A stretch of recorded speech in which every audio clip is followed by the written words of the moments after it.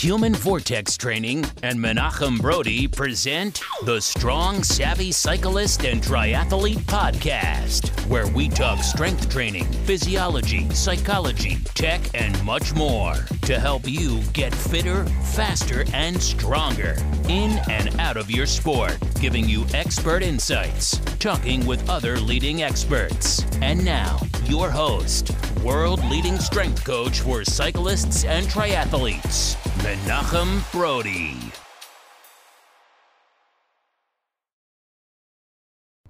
Hi everyone, and welcome to episode 58 of the Strong, Savvy Cyclist and Triathlete Podcast. I'm your host, Menachem Brody, and today we're going to talk about, is bodyweight or suspension training or Pilates or yoga considered strength training for cyclists and triathletes? I can already feel my inbox filling up with emails. So let me give you the email up front here so you can send me your questions, thoughts, or angry outrages at what I have to say. Brody, B as in boy, R-O-D as in dog, I-E, at humanvortextraining.com. Once again, B as in boy, R-O-D as in dog, I-E, at humanvortextraining.com. I'm only half kidding with giving you my email up front. I really do mean that this conversation we're about to have, the thoughts I'm about to share with you have left a few coaches a little ruffled under their feathers. And those of you who know me and have had disagreements with me know I'm very easygoing. So it's kind of hard to get that worked up over me, but what that is these are coaches or athletes who have seen benefits from bodyweight or suspension training like TRX or yoga or Pilates, and they feel an inner value has been broken, or something that they've known to be true through personal experience has been broken. But hear me out. Listen all the way through to the end, because we're going to smash some paradigms out there and help you to open up the perspective of what strength training is versus general physical preparation and body awareness. And these are two very different things. Now, nowadays we have lots and lots of catchphrases and hot phrases, whatever you want to call them. I don't even know anymore. I don't even pay attention. But essentially, as you can hear that verbal pause, because I don't even know where to go with that, right? We're talking about the key phrases, functional training or whatever's fresh and hip. I don't even know anymore what kids call them these days. But we have a problem in triathlon and cycling training in that there are a number of different approaches out there, and all of them can work. So while the first episode of this podcast is entitled It Depends, and you have heard throughout this podcast series from the beginning to the end, it depends, I will tell you today up front, the answer is, are these two considered strength training? The answer is no. They are considered bodyweight or calisthenic, you could say, but they are not strength training. Yes, TRX is hard as crap sometimes, especially having to have the coordination and the balance to be able to do knee tucks, slaloms, or push-ups with the hands in the TRX. However, they're not strength training. In order to strength train, you actually need a heavier than the body resistance. And we're going to get into the whys here today. Now, if you're looking for a podcast that's going to rattle off all of the research articles that support, not going to be this one. Why? Well, let's say the first 3.5 years or so of my coaching career as a cycling and triathlon coach, I went by the numbers. Show me the science and I will do it. Thankfully, I had some really good mentors who know what they're talking about and have many, many decades of experience. And they said, well, let's look at this and think about, how do we get to see these research done? Like, how do we get there? Well, first, they've got to have a hypothesis. Where do they get the hypotheses? Usually from looking at what the best coaches in the world are doing, those who are actually doing and getting results. Then the researcher says, hey, that's a good question.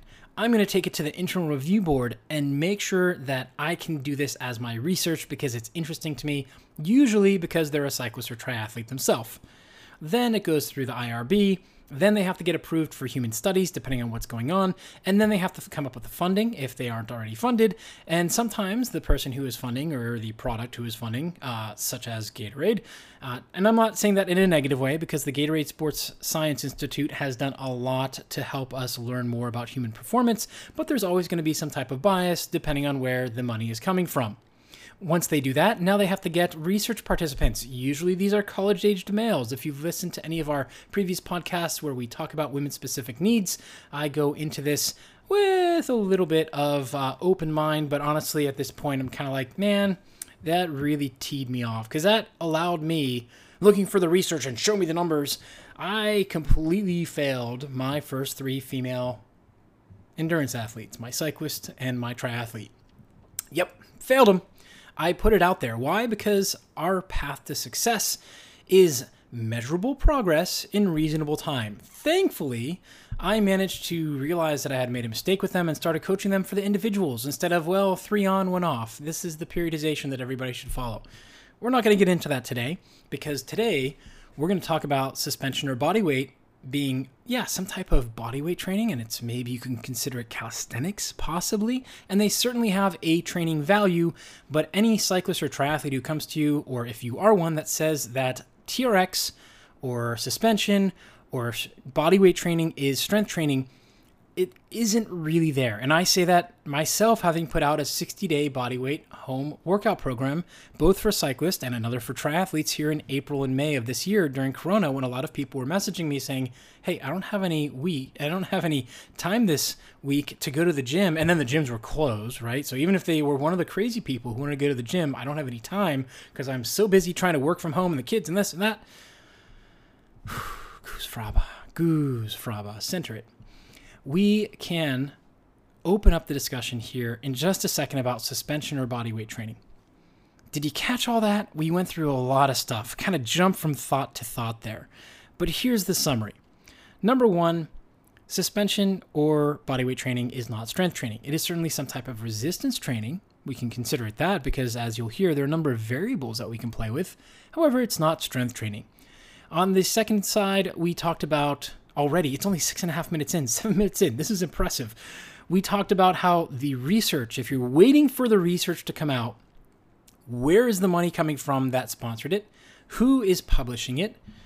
And how long ago did they come up with a hypothesis, and who are they looking at to figure that out? So I like to tell people, if you're following the research, you are and waiting for it to come out, really, in order for it to be peer-reviewed, which is really important, because there's a lot of research out there now which is not peer-reviewed, which is not reliable, is how long does it take for the researcher to get the idea, the hypothesis, to get it cleared and go through all these steps, and then to actually finally publish it. How long has it been? Usually it's between 2 and 5 years, depending on the extent of the study, how tough the IRB is, and as we heard with Dr. Stephen Chung, sometimes it can be pretty simple, even though you're having people shiver for 24 hours. I would not sign up for that one. Doesn't matter how much you'd pay me as a college guy. Okay, maybe $500 I would have done that, but that would be one hell of an experience going out for beers after that with me. You gotta find the dollar beer night if they have them anymore. So if you're following the research, as I did, you're easily 5 to 10 years behind what the best coaches in the fields are doing. So yes, I pay attention to research. Some people have written in and saying, where's the research? And occasionally, this is kind of really cool, and I really respect these people a lot. I'll get an email a year or two later, literally, almost to the day. It happened 3 times. And they'll say, you know what? Research article came, and what you were talking about was actually what they found. And then my response is, and they'll say, you were right. I'll say, no, I wasn't right. I was possibly right. This is just a small study of 27 people. Where are the females? Where are the 47-year-olds instead of the 27-year-olds? Let's continue to ask that question and see what we can find. That's what we're here on the podcast. That's why you're here. And just keep that in mind as we go through today. So who knows? Maybe in 5 years, 10 years, one of you will email me and say, Brody, remember episode 58? Totally wrong, man. It is strength training. Here's the proof. Here's what we found. Here's what we know. This is fantastic. This is not black or white. However, when we're talking about cyclists and triathletes and training for performance or for improving their bodies and being able to handle the rigors of their sport, TRX, suspension training, and bodyweight training serve their purpose. They certainly have a role, general physical preparation, allowing us to better refine the movement awareness and the movements of the body. I wouldn't call it functional training because function depends on what are you trying to do with it, as well as the type of athlete you have in front of you. For a power athlete, and when I say power, we're talking about power lifters, we're talking about basketball players, volleyball players, those who have an explosive power in their sport, and some cyclists, it's not going to serve that role. There's certainly some we can do when we're looking at the teams that I coach for the developmental basketball programs here. When I'm working with the 6th, 7th, 8th, 9th, and even 10th graders, yeah, we absolutely use body weight and even some suspension training. However, once we get to 16, 17, 18, where those kids have had the hormonal changes, they're starting to develop more muscle, increase bone density and bone length, we are going to try and find some type of resistance. Now, most of the time with these teams, it's going to be bands because that's what I can carry in my bag. But other times, it may actually be a couple dumbbells or using the weight room that the team has available for us. Now let's get into the why and how we would use the bodyweight or suspension trainers for cyclists and triathletes. Now, I'm going to use my own programs here as an example because I know them best. I put them together. I understand how we're looking to kind of move the athlete along through the progress and the why behind it. So it's not that other programs are bad or awful or anything like that. I just know these programs well because I've been through the deep thought process of planning and programming. And if you've heard me on a couple of the other podcasts, I've mentioned there are people out there, cycling coaches, triathlon coaches, basketball coaches, volleyball coaches, who are giving quote unquote strength training programs to their athletes who have really no right to. And I really do mean no right. Now, it's not a matter of they're trying to do harm, and let's make that clear. And this is putting my flag in the ground, and some of you may not like this, and that's okay. Let's have a conversation over it. But in short, it just comes down to, it's just like somebody who rides the bike at the gym recreationally. They ride the Airdyne or they've been on Peloton for a while, coming and telling one of your athletes that they know how to coach them to get them better results because it worked for them. Yeah, there's some information that they're going to have that's good. There's almost nobody in the world you're ever going to talk with and not learn something from if you're not open to it. And that's really a key. And I think we've kind of lost that today a little bit. And when I say that they have no right to give their athletes strength training programs, that doesn't mean that they shouldn't try things on their own. Certainly try stuff. But to give a program to an athlete and say, here's a strength training for cycling program that's going to help you, but you have no training in the background beyond reading 2 or 3 books, you don't, and it doesn't mean that you need a certification. Let's make that clear as well. It's not a matter of me being like, oh, you need to have my certification and you need to blah, blah, blah. That's not what it's about. It's not about certifications. It's about knowledge and experience. We all go through beginner stages as coaches. I did, you did, Mary did, John did, Tom, Dick, and Harry did. But the difference is that when we started that path, we entered it with the idea of this is something I really enjoy and I'd like to learn a lot more and to help more people. And again, I'm going to repeat, these coaches are not going out of their way to hurt people. They're not. They don't mean harm. However, because they don't know what they don't know, these programs can be dangerous. For example, telling an athlete to go squat for 4 sets of 10 and then to deadlift for 4 sets of 8 is putting them at an immense high level of risk, especially as a cyclist. And I have seen a number of programs like this where it's 3 sets of 10 squats, heavy, mind you, and then 3 sets of 12 or 8 or 4 sets of 5 deadlifts, heavy. These are coaches who clearly don't have an understanding of the forces of the body, how the muscles work together. It's not just a hamstring or glute exercise or a quadricep exercise. Things work together, and your core has to work immensely so in squats and deadlifts. So much so that the powerlifters that are trying to get better and improve generally don't train anything above 30% in one of those lifts when they're training the other lift. So if they're doing heavy deadlifts, they're going to do maybe 2 sets of 10, barbell back squats for warm up for 2 sets of 10 at 30% of their estimated 1 rep max. Now keep in mind, one, these are powerlifters. They are moving heavy things probably 4 to 6 days a week. They have the tissue responses, and they're only doing, and usually you're not even going to find that. If they're going to do some type of squat, it would be like, one of the guys I train can barbell back squat. I think he's doing 280 kilos maybe. It's kilos, not pounds, kilos. A different athlete, not a cyclist. He can do a warm-up barbell back squat with 100 kilos, and it feels like nothing to him because it's 40% of his estimated 1 rep max. And even we have not tested his 1 rep max because it doesn't serve his sport. So we're going based off of estimation, based off of, guess what? 5RM. This is a very strong athlete in a weight classified sport who we're not doing 1RMs because we don't need to. And this is where the suspension or bodyweight training, you're going to begin to really understand why it doesn't count as strength training. when we're working with an athlete like the one I'm mentioning, so they're in a weight classification and they have to stay within the weight classification. They can't go above, they can't go below. We don't need to test their 1RM because we're looking for performance-oriented results. Now, many of you listening are probably not racers. You're not a competitive triathlete. You do it for fun.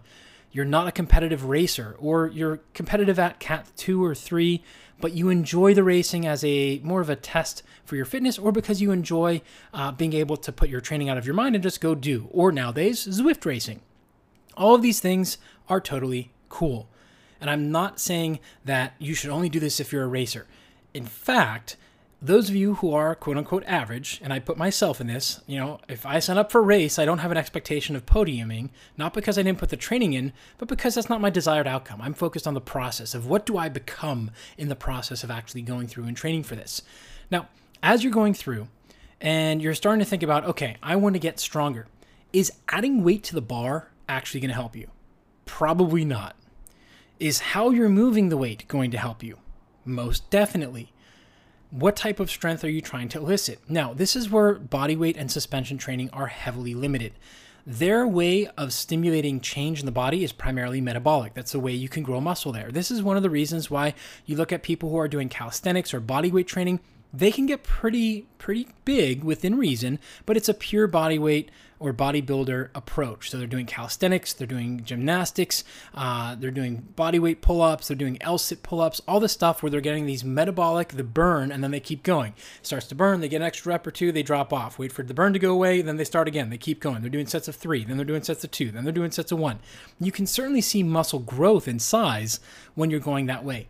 That's not the point of strength training or resistance training for cycling or triathlon. What we're looking for out of this is to improve the overall organism's ability to fire appropriately, to provide proximal stiffness for distal motion, as well as allowing you to be able to go through and see increases in your strength for different areas of the body that tend to be neglected in our sport. This is the number one thing that separates strength training from these other types of training. Just, general bodyweight movement or calisthenics. We're going to see an increase in the neural drive. We're going to see an increase in the firing of the nervous system, right? You're going to fire really tough, really hard, so you're going to recruit more of the motor units and able to do this. You can do this with true plyometrics, and true plyometrics involves an amortization phase. An amortization phase is where you actually absorb and push out the energy of the ground very quickly. That's a very rough translation, and some of you who are more scientific out there and other exercise scientists will say, well, that was not actually correct, but that's the short of it. You're using free spring energy. You're not staying on the ground for a long period of time. Now, you can train through this. Most cyclists are absolutely awful. They look like snails trying to jump off the ground one after the other. And I've seen this thousands of times now with the programs that I've put out when we do any type of repetitive jump, like bounds or hands on hips, vertical jumps repeated, or vertical jumps or prisoner jumps. We see it. You just absorb the force and then it's all muscle because you haven't built the tissue qualities necessary to be able to have that free spring energy. Can you get this with true plyometrics? Yes, but that needs to be bounding or multiple jumps. So a box jump is not actually a plyometric because you are jumping, you're putting force down, and then you're absorbing it, and then you're stepping back down. Now, if you're doing the box jump where you're jumping up, down, up, down, up, down, up, down, number one, yeah, that's plyometric. Number two, that's a highly advanced plyometric. And so, number three, as a cyclist or triathlete, now granted, triathletes run, but most of them, or a majority of them, or let's refine that even more, a large portion of triathletes don't have the tissue qualities necessary to be a springy runner. They get off the bike and they slog, and they look like they're being absorbed into a hot Laffy Taffy every time their leg hits the ground, their foot hits the ground. So that jump where you're jumping up and down off the box and getting true plyometrics is very high level. That takes a number of years to build up to with the high school basketball players I'm working with. Now, I tend to be more conservative with this. I don't give a lot of super high intensity stuff because of the amount of hours they're already playing. So if someone were to come to me in an ideal world where they're training enough that they're going to get the needed or necessary training stimulus to get the results that we're after, yeah, we might get to that type of box jump where you're going up, down, up, down, up, down after let's say 12 to 18 months. That's fast. But we're not going to do it for the amounts that many cyclists and triathletes are doing, where they're doing sets of 30, 40, 50, 60. That's how you blow out an Achilles tendon.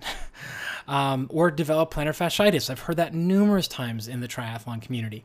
Now, I know this sounds like I'm going off topic from suspension or bodyweight training, but this all relates. Think about the type of stresses that you're placing on the tissues and the muscles as you're going through those types of movements. That plyometric movement is going to involve the fascia, the tendons of the body, the arches, all of them, of the bottom of the foot, as well as all of the muscles of the lower leg needing to fire together quickly and be able to explode or be able to return that spring energy quickly in order to be able to perform that movement properly. That is a training property you're only going to get out of plyometrics. And this is one of the reasons why small or low-level, low-hanging plyometrics such as jump rope are included in some of my programs for triathletes. We'll do a quick product plug. Of course, this is going to be for the Strength Training for Triathlon Performance program. Now, what surprises most people is that the jump rope is like sets of 10. And I see videos all the time of people upload of, well, it said 10, but I did 100 because it felt too easy. No. That's not how it works. Doing more is not going to help you because now you've just gotten rid of the tissue quality that we're looking for. This is what happens with bodyweight or suspension training. The tissue qualities are not just of the muscle and connective tissue that we're looking for and the fascia.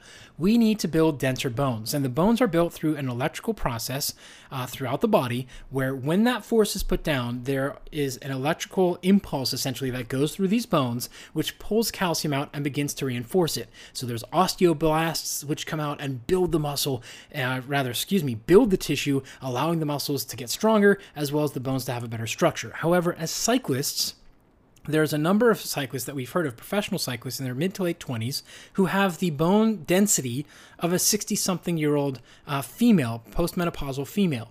This is one of the reasons why a lot of cyclists break their hips or break bones when they fall off the bike in crashes that don't look that awful. Now, I'm not talking about collarbones necessarily, although that is another bone that tends to be the most broken with cyclists because of how we fall. However, I'm talking about lower leg bones, hip bones, femurs, fibulas, tibias, things of that nature. These need to be put under a force beyond jumping in order to be able to see that electrical impulse strong enough to pull the osteoblasts and to create that electrical atmosphere, so to speak, so that stressors rather, so that the calcium is pulled and that the bones are changed and adapted positively. Again, those of you who are exercise physiologists and exercise scientists, I know that is not the most beautifully spoken way to explain it, but it does the trick in a pinch. If you'd like to learn more about it, there was a research paper, I believe it was 2018 or 2019, that actually showed that the bone formation is done through electrical movements in the body. And there's a bunch of new stuff coming out now with if you break a bone, should you apply force? How do we do it? How do we compensate with the tissues? Should the casts be different so that you're able to have some forces put in through the bone? There's all this cool stuff coming out, but just know that that's the ugly way to explain it. Okay. Now, so we've spoken about the tissue qualities.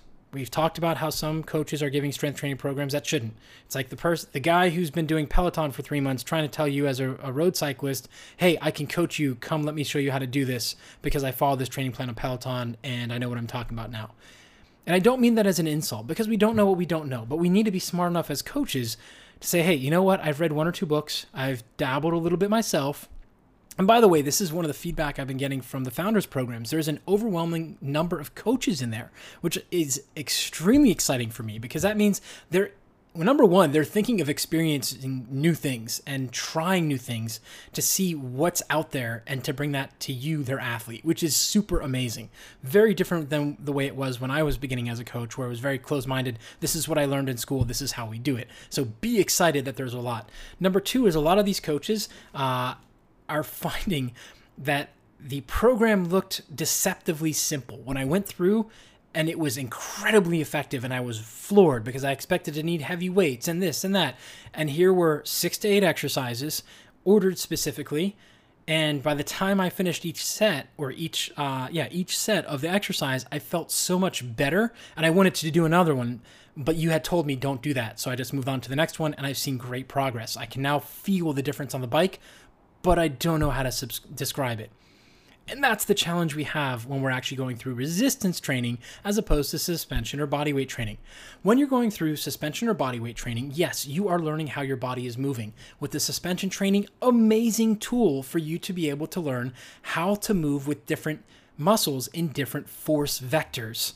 Force vectors, we're talking vectors, guys. Vectors, geek, dork. All it means is we're changing how the body is interacting in space and how those muscles have to work together to be able to create the proximal stiffness to get distal motion. That doesn't mean that we're making you necessarily stronger. It means we're making the body more resilient to deal with different types of forces that are acting on it. This is where we get, I talk about anti-rotation all the time, but at a certain point, when you learn how to get great anti-rotation, we introduce, guess what? Dun dun dun, rotation. This is another place where suspension or bodyweight training can be fantastic, but they still don't count as strength training because you don't have the resistance. However, things like sandbag training, banded training do count as resistance training because you do have a resistance or an external force acting on the body. So this is the big overview. Now let's get into a little bit of the details. We've already talked about, and you've heard a million bajillion times by now, 3 times, how the suspension and bodyweight training does not provide enough force on the body to allow us to actually get stronger. However, it does allow us to become more physically movement oriented or movement competent to be able to understand where our bodies are in space and what we need to do in order to execute a more proper way. Let's go back to the 60-day home bodyweight program for triathletes or for cyclists that I had back in April and May. And by the way, these will be posted in the coming months, I should say, before the end of September. When this is posted, it'll be around September 1st. So by the end of September 2020, the 60-day home bodyweight program for cyclists and the 60-day home bodyweight program for triathletes will be available over on the Train Heroic platform alongside the strength training for triathlon performance program, our team. So the team, by the way, is ongoing. We have live chat. We have lots of stuff going on. Quick plug for that. It's $1 a day. And that is super cheap because you are getting true top-level training, strength training for triathlon performance. And if you want to experience for yourself how we move from bodyweight training over to resistance training and allowing you to see results with just one kettlebell and a pair of super bands and a door anchor at home, join that program. It's $1 a day, $30 a month, or if you want to save $60, you can sign up for the year up front. It is fresh programming. It's going to be written every week, so you are going to have up-to-date live programming. I'm not taking something I did 3 years ago and then reselling it and then having it be outdated. This is true live coaching. So you're going to have a chat and be able to talk with other people from around the world, other triathletes who are going through this program as well. The best part, if you are going through the first 2 to 3 years of your strength training journey as a triathlete, the program will work for you regardless of your distance. Now, once you get through that general physical preparation, that was episode 56, by the way, which you can check, general physical preparation versus strength training for performance. And now I know it's strength training for triathlon performance, but that's what's beautiful about this program is it is a designed general physical preparation program at the beginning, and it develops into a performance program as we get into the season because we've done the heavy lifting, no pun intended, and you're able to actually go through and see the results. Now, when we go through the suspension training and the bodyweight training in that program, or the 60-day home bodyweight program. Let's just stick with the 60-day home bodyweight program. I'm going off I put down my notes for a second. Don't ever do that. There's a program outline for a reason. So we stay on topic here on the podcast.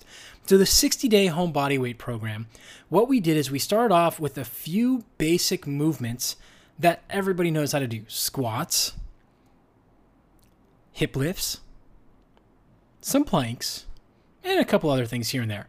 That's what we started with. But we started with tempo. If I'm not mistaken, we started with 2020. Now, I didn't put it in the notes, and I'm not going to open the computer, but run with it. 2020 squats, body weight. Don't need anything. Pretty simple, right? 1 Mississippi, 2 Mississippi on the way down, 1 Mississippi, 2 Mississippi on the way up. Well, when you actually get into it and you start to push a little bit and you start to see sets of 12 or 15, it gets a little bit difficult. In one of the other programs, we started with an isometric hold for a squat for 30 seconds at the bottom, and then going into 12 to 15 bodyweight squats. Guess what? When you hold the bottom of a squat and you're holding tension, not hanging out down there on your joints or on your ligaments or on your tendons, where you're actually firing the muscles for 30 seconds, and then you have to go through the work and work the motion, that's a lot of work. We've created metabolic stress, and then we've created movement through that. So what we are doing is teaching your body how to move with different types of resistance being used. No, we're not. Oh, that's strength training. So what is the body weight training? If you're holding for 30 seconds at the bottom and then doing squats, that's resistance, isn't it? No, we're using metabolic stress. What we're doing is we're trying to teach the body of the athlete to use those muscles after some metabolic stress where they're fatigued, because the energy systems, the localized energy systems of those specific muscles are tired because we've used up their capacity. We're trying to teach them how to move properly and work in coordination with the surrounding muscles in order to get good quality movement. This is where it's fun to watch the first 2 to 3 weeks, because what happens is people go from, oh, this looked pretty easy and it was a little bit difficult. And then week 2, we bump up the total number. They're like, wow, that was really challenging. I was actually kind of sore after that. And I really struggled with set number 3. To week number 3 of, hey, actually this felt pretty good this week and my squats look a lot better. I looked at the video that I took and uploaded, and that actually looks really nice. It looks way better than the first week. Thanks. Why is this working? The body weight training, we're going to stick with the body weight. The body weight training is working because we're cueing you in the program with very specific cues that are going to help you clean up the common movement issues for cyclists or triathletes. That's why there's the cycling program and a triathlon program. Now, some triathletes will certainly benefit from like the 12-week home strength training program, which has 2 kettlebells and 2 bands needed. But really, we want them into our triathlon program, and that's why we started the team. Sales pitch. We're going to skip that one. I don't like doing sales that much. I just like talking shop, man. Can you tell I love what I do? Now, when we get into the actual workings of the bodyweight program and why a lot of cyclists or triathletes find that they feel like they're getting a good strength workout is usually because you're doing higher repetitions, lower weight. So you're thinking, oh, well, I'm getting endurance training and I'm able to improve myself on the bike. And now my legs feel stronger, so I'm able to actually move better. Well, kind of, but not really. Remember those 3 mechanisms for muscle growth: time under tension, mechanical tension, and metabolic stress? You've just done metabolic stress and maybe time under tension if you're using some type of tempo. And that's exactly what we're doing in the 60-day home bodyweight program, is we're just working on metabolic stress, getting you to move better and being able to feel the muscles that aren't working well, and giving you a sequenced program to help you be able to better refine your movement patterns to allow you to be able to move better. You know, some people call it functional training. Well, what's the function conjunction junction? See what I did there? Such a nerd. The reason why we're looking for the function here is we want to see which muscles are overly strong metabolically versus those that are actually strong in proper alignment with those around them. That's all the bodyweight programs do. Now, the reason I think that bodyweight programs are so popular is because a lot of cyclists and triathletes are still petrified on putting on extra weight.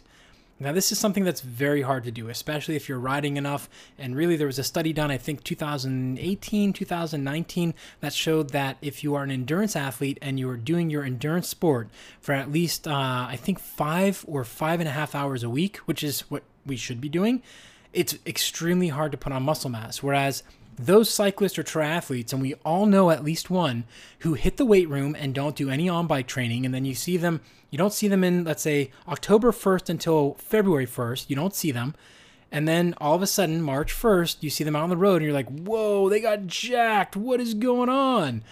The reason why you see this is because they're not doing enough endurance sport training and placing those specific demands on the body in order to see those results. Do you kind of follow what we're doing here? If you're not doing endurance sports enough, your body's not going to continue down the path of doing those resistance or doing those adaptations, because you're now applying more resistance training than endurance training, which means the body's going to say, oh, well, resistance is important and we need bigger muscles, more cross section. So we're going to see a muscle mass gain. And this is where we're going to kind of wrap things up for today. When you go into the gym and you do actual resistance training, it's not the weight on the bar that matters. It's how you're getting that movement. And this is where a lot of cyclists and triathletes and their coaches tend to go wrong, is that you're loading the body too much with the resistance training, or you're following a bodybuilder approach to strength training. Now, for some time of year, now granted, we have the hypertrophy phase, which is right after the anatomical adaptation phase, but we're not looking for hypertrophy as in muscle size. We're looking for the muscle density to get better. So I have an athlete who's in Harrisburg, to remain nameless, although unless you know him and he's been dropping you and stealing all the Strava KOMs this summer, can't say his name, people will get upset because he's not taking his racing seriously and he's just focused on the process and asking questions and just doing the work of 2 to 3 days a week of hard strength training. I can't even say his name. Guess what? He is the leanest he has been ever. And I've worked with him over a decade ago. He was one of the really fast guys in one of the collegiate cycling conferences and qualified for nationals on one of the better teams in the conference. So it wasn't just like, oh, well, he's the best on the team and got enough points to go. No, he is legit. He's going out and crushing it because he's focused on the process. He's not worried about the weight on the bar. And as we go through his training program, he's like, man, I am just feeling amazing on the bike. We did a deload week where he actually took 5 days off. And he's like, man, I'm flying. This was amazing to take the time off of the weights. And then we started the weights up again. He's like, holy crap, I'm so sore. And they weren't heavy weights. We're talking about 16 kilo kettlebells. 35 pounds we're using. We're using a little bit of TRX. And we're just using time under tension. And we're using the type of strength we're trying to develop. That's all we're doing in his training plan. And if you were to look at it on paper, you go, oh yeah, this looks, kind of basic. But what happens is because we're training the specific properties we want, and this is the part of sports specificity that gets bastardized all the time. Well, I'm a cyclist. I need squats and lunges and hamstring curls and planks and planks and planks and planks and planks, and you get planks. Jaeger bombs. Sorry, I took that a little bit too far. Having a little bit of fun tonight. But really what sports specificity or specific adaptation to imposed demands means is what I'm talking about here, is when this cyclist is doing his strength training, we're going after the specific strength properties that we're looking for that time of year for him. For most cyclists, the least or furthest from specific adaptations to imposed demands that you could be are squats and leg presses and hamstring curls and planks and planks and planks and Jaeger bombs, because you're not getting the results you want. Please don't do Jaeger bombs. Just not a good idea ever. Unless you're in college, in which case, still a bad idea. You're just you don't know what you don't know. But as we go through, in all seriousness, the bodyweight training, as you heard, for the 60-day program and the suspension training. We didn't get into the suspension training because they both kind of fall under the same things, with the asterisk of suspension training has different vectors and a little bit more instability. But really what we're looking for with the bodyweight training is to learn your body, apply metabolic stress, learn how to move better. So one last example is I had somebody in today who had never done a proper deadlift before. She could squat. She could push up actually pretty well. She was actually really able to push up, almost do a pull-up that looked half decent. This is a female, so those of you who understand the female anatomy and how the shoulder girdle works, this is an impressive feat that she had done next to no push-up or pull-up training and was able to do these, but she had done a lot of rowing. And she understood the mechanics of how to row. So her shoulder blades were stable, and she was able to get a half-decent looking pull-up without ever trying them. I was like, hey, can you do a pull-up? She's like, I don't think so. I'm like, well, you said you do rowing. Go ahead and jump up there. Give it a shot. Boom. You should see some of the guys in the gym like, what? Did you see that?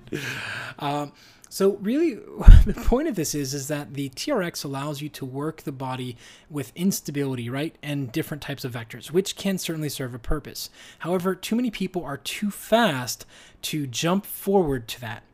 I would strongly recommend, if you're a coach looking at strength training, number one, think of bodyweight training as a way to teach the athlete how to move, a way to apply a different type of metabolic stress, but you're going to have to do some reading. You can take either of my courses on Training Peak, Strength Training for Cycling Success, Strength Training for Triathlon Success, or if you want to sign up for the Strength Training for Cycling certification, which will open here in October 2020, and then again next spring, and then again the fall after. So we open it every fall and spring so that we can update it and make it better. Yes, it really does happen. essentially what you're doing for the metabolic is you're just getting the athlete to learn how to move better. So just giving someone 40 squats and 40 lunges and 40 hip bridges isn't going to be enough. You need to look at how they're moving. How are they producing that force? Are they able to resist rotation? Are they able to provide trunk stability? These are the things we're looking for out of body weight training. Out of suspension training, we're going to look for a little bit more of a coordination of, can they resist the type of forces that are acting on the body while they're holding onto the TRX? And sometimes we hold on to the TRX like an overhead Y squat. We're just holding overhead so that we're able to activate the mid-back and see if the athlete can keep their ribs down and the full 360-degree muscles of the lower back and the midsection firing as they go through. That's all we're doing. We're just changing the force vector and how those muscles have to act as opposed to having them do a goblet squat. Why? Because the goblet squat is already adding resistance to the body. That's going to change the results we're going to see. Whereas with the suspension trainer, with the overhead Y squats, you're going to be able to see, can this athlete provide spinal stability, or are they going to be able to provide proximal stiffness to get distal motion? I'm sure you're sick and tired of hearing that, and it depends here on the Strong Savvy Cyclist and Triathlete podcast, but that's how it rolls. It really is that simple. It depends, except for our suspension or body weight training, strength training. No. However, they do allow us to teach the body how to move a little bit better, as well as give us low-level opportunities, low-risk level opportunities to help an athlete to learn how to better move, how to better coordinate their efforts, and how they can get their mind out of their sport and do something else that isn't going to put them at a high risk for injury. Suspension training just changes the vectors, and that's it. That really is it. It really is that simple. So we're going to wrap it up here. We had scripted for 45 minutes. We're at 40. Yes, we crushed it. All right. Now, we're going to wrap up here with a couple important things. Number one, again, if you're a coach who is looking or beginning in your strength training practice, my comment about there are coaches out there who should not be doing or giving strength training programs, this doesn't apply to you. You're beginning. You are studying this.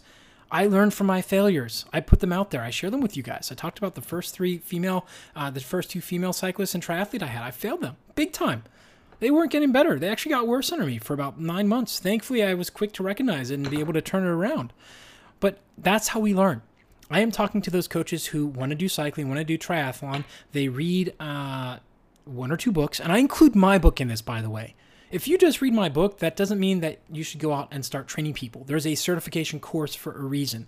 The book is for the average person who wants to try on their own bodies. If you're a coach, try it out on your own. Read a couple other books. We've had lots of other authors on here. Tony Gentlecore is a great resource for you.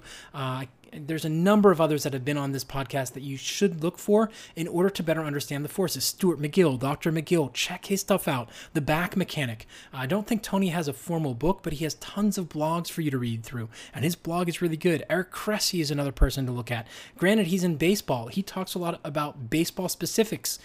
When you look at Eric Cressy's posts, start thinking about what I'm posting and cycling and triathlon, and think about the level of depth. Now, I don't go as technical as Eric does right now because a lot of you are just beginning this journey. So if you really want to get an idea of to where the blog is going here and where my writing is going, look at Eric Cressy's early posts back in 2004, 2005, right when the interwebs were just sprouting after the fields were burned in the early 2000s.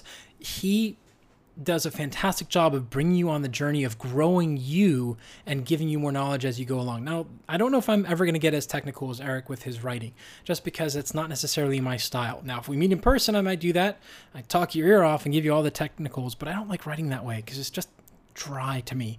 However, here on the podcast, we do get into details. As you heard today, we went down a couple different rabbit holes. So if you're a coach starting in strength training or you're interested, first start with yourself. And if you'd like to start with an athlete or two, be honest with them. Say, hey, I'm new at this, but would you like to kind of work with me and see if this works? Like, we're going to try some stuff together and we'll fail, we'll succeed, but let's do it together. And this is new. If you are not interested in studying strength training, and when I say studying, you should be reading at least 4 to 6 books a year about strength training or whatever topic it is that you say that you're studying. 4 to 6 is light, but I know a lot of us don't have more than 30 minutes a day, or we don't want to make the time of more than 30 minutes a day. Right now with my life, I'm reading the 30 minutes right before bed. And I actually retain a lot more now that I think about it. So that's number one. Number two, if you are interested in the Strength Training for Cyclists certification course and you really want to get to know what you're doing, the why, the progressions, you want to have a deeper knowledge, you want to see the assessments, the on-bike, the off-bike, how we do things, how we mentally prepare the athlete, how we mentally coach the athlete, go ahead and sign up for the Strength Training for Cyclists certification insiders list, which will save you $200 when it opens for enrollment here in October or again in March or this spring and fall, whenever you're listening to this podcast. Number three, as you go through the next couple of weeks, just because today we talked about how suspension and bodyweight training is not strength training does not mean that it does not serve a purpose. When this podcast is posted, it's going to be late August, early September, which means it's now fall. You've had a very long season of riding. Now is a good time to include some bodyweight training. Now is a good time to possibly add some suspension training within reason. Don't go crazy and look for the most complex and hard exercises that you can find. No. We want simple, low-hanging fruit, simple, basic movements of the fundamental 5+1, push, pull, squat, hinge, press, rotary stability to allow you to be able to move cleaner, move better, understand and identify the weaknesses and the imbalances that you have. What muscles are working when they're not supposed to work? What muscles are working extremely well the whole time? And what are your weak points? Spend 2.5, 3 weeks going through a very light, not so serious, playful training regimen. This can include playing other sports.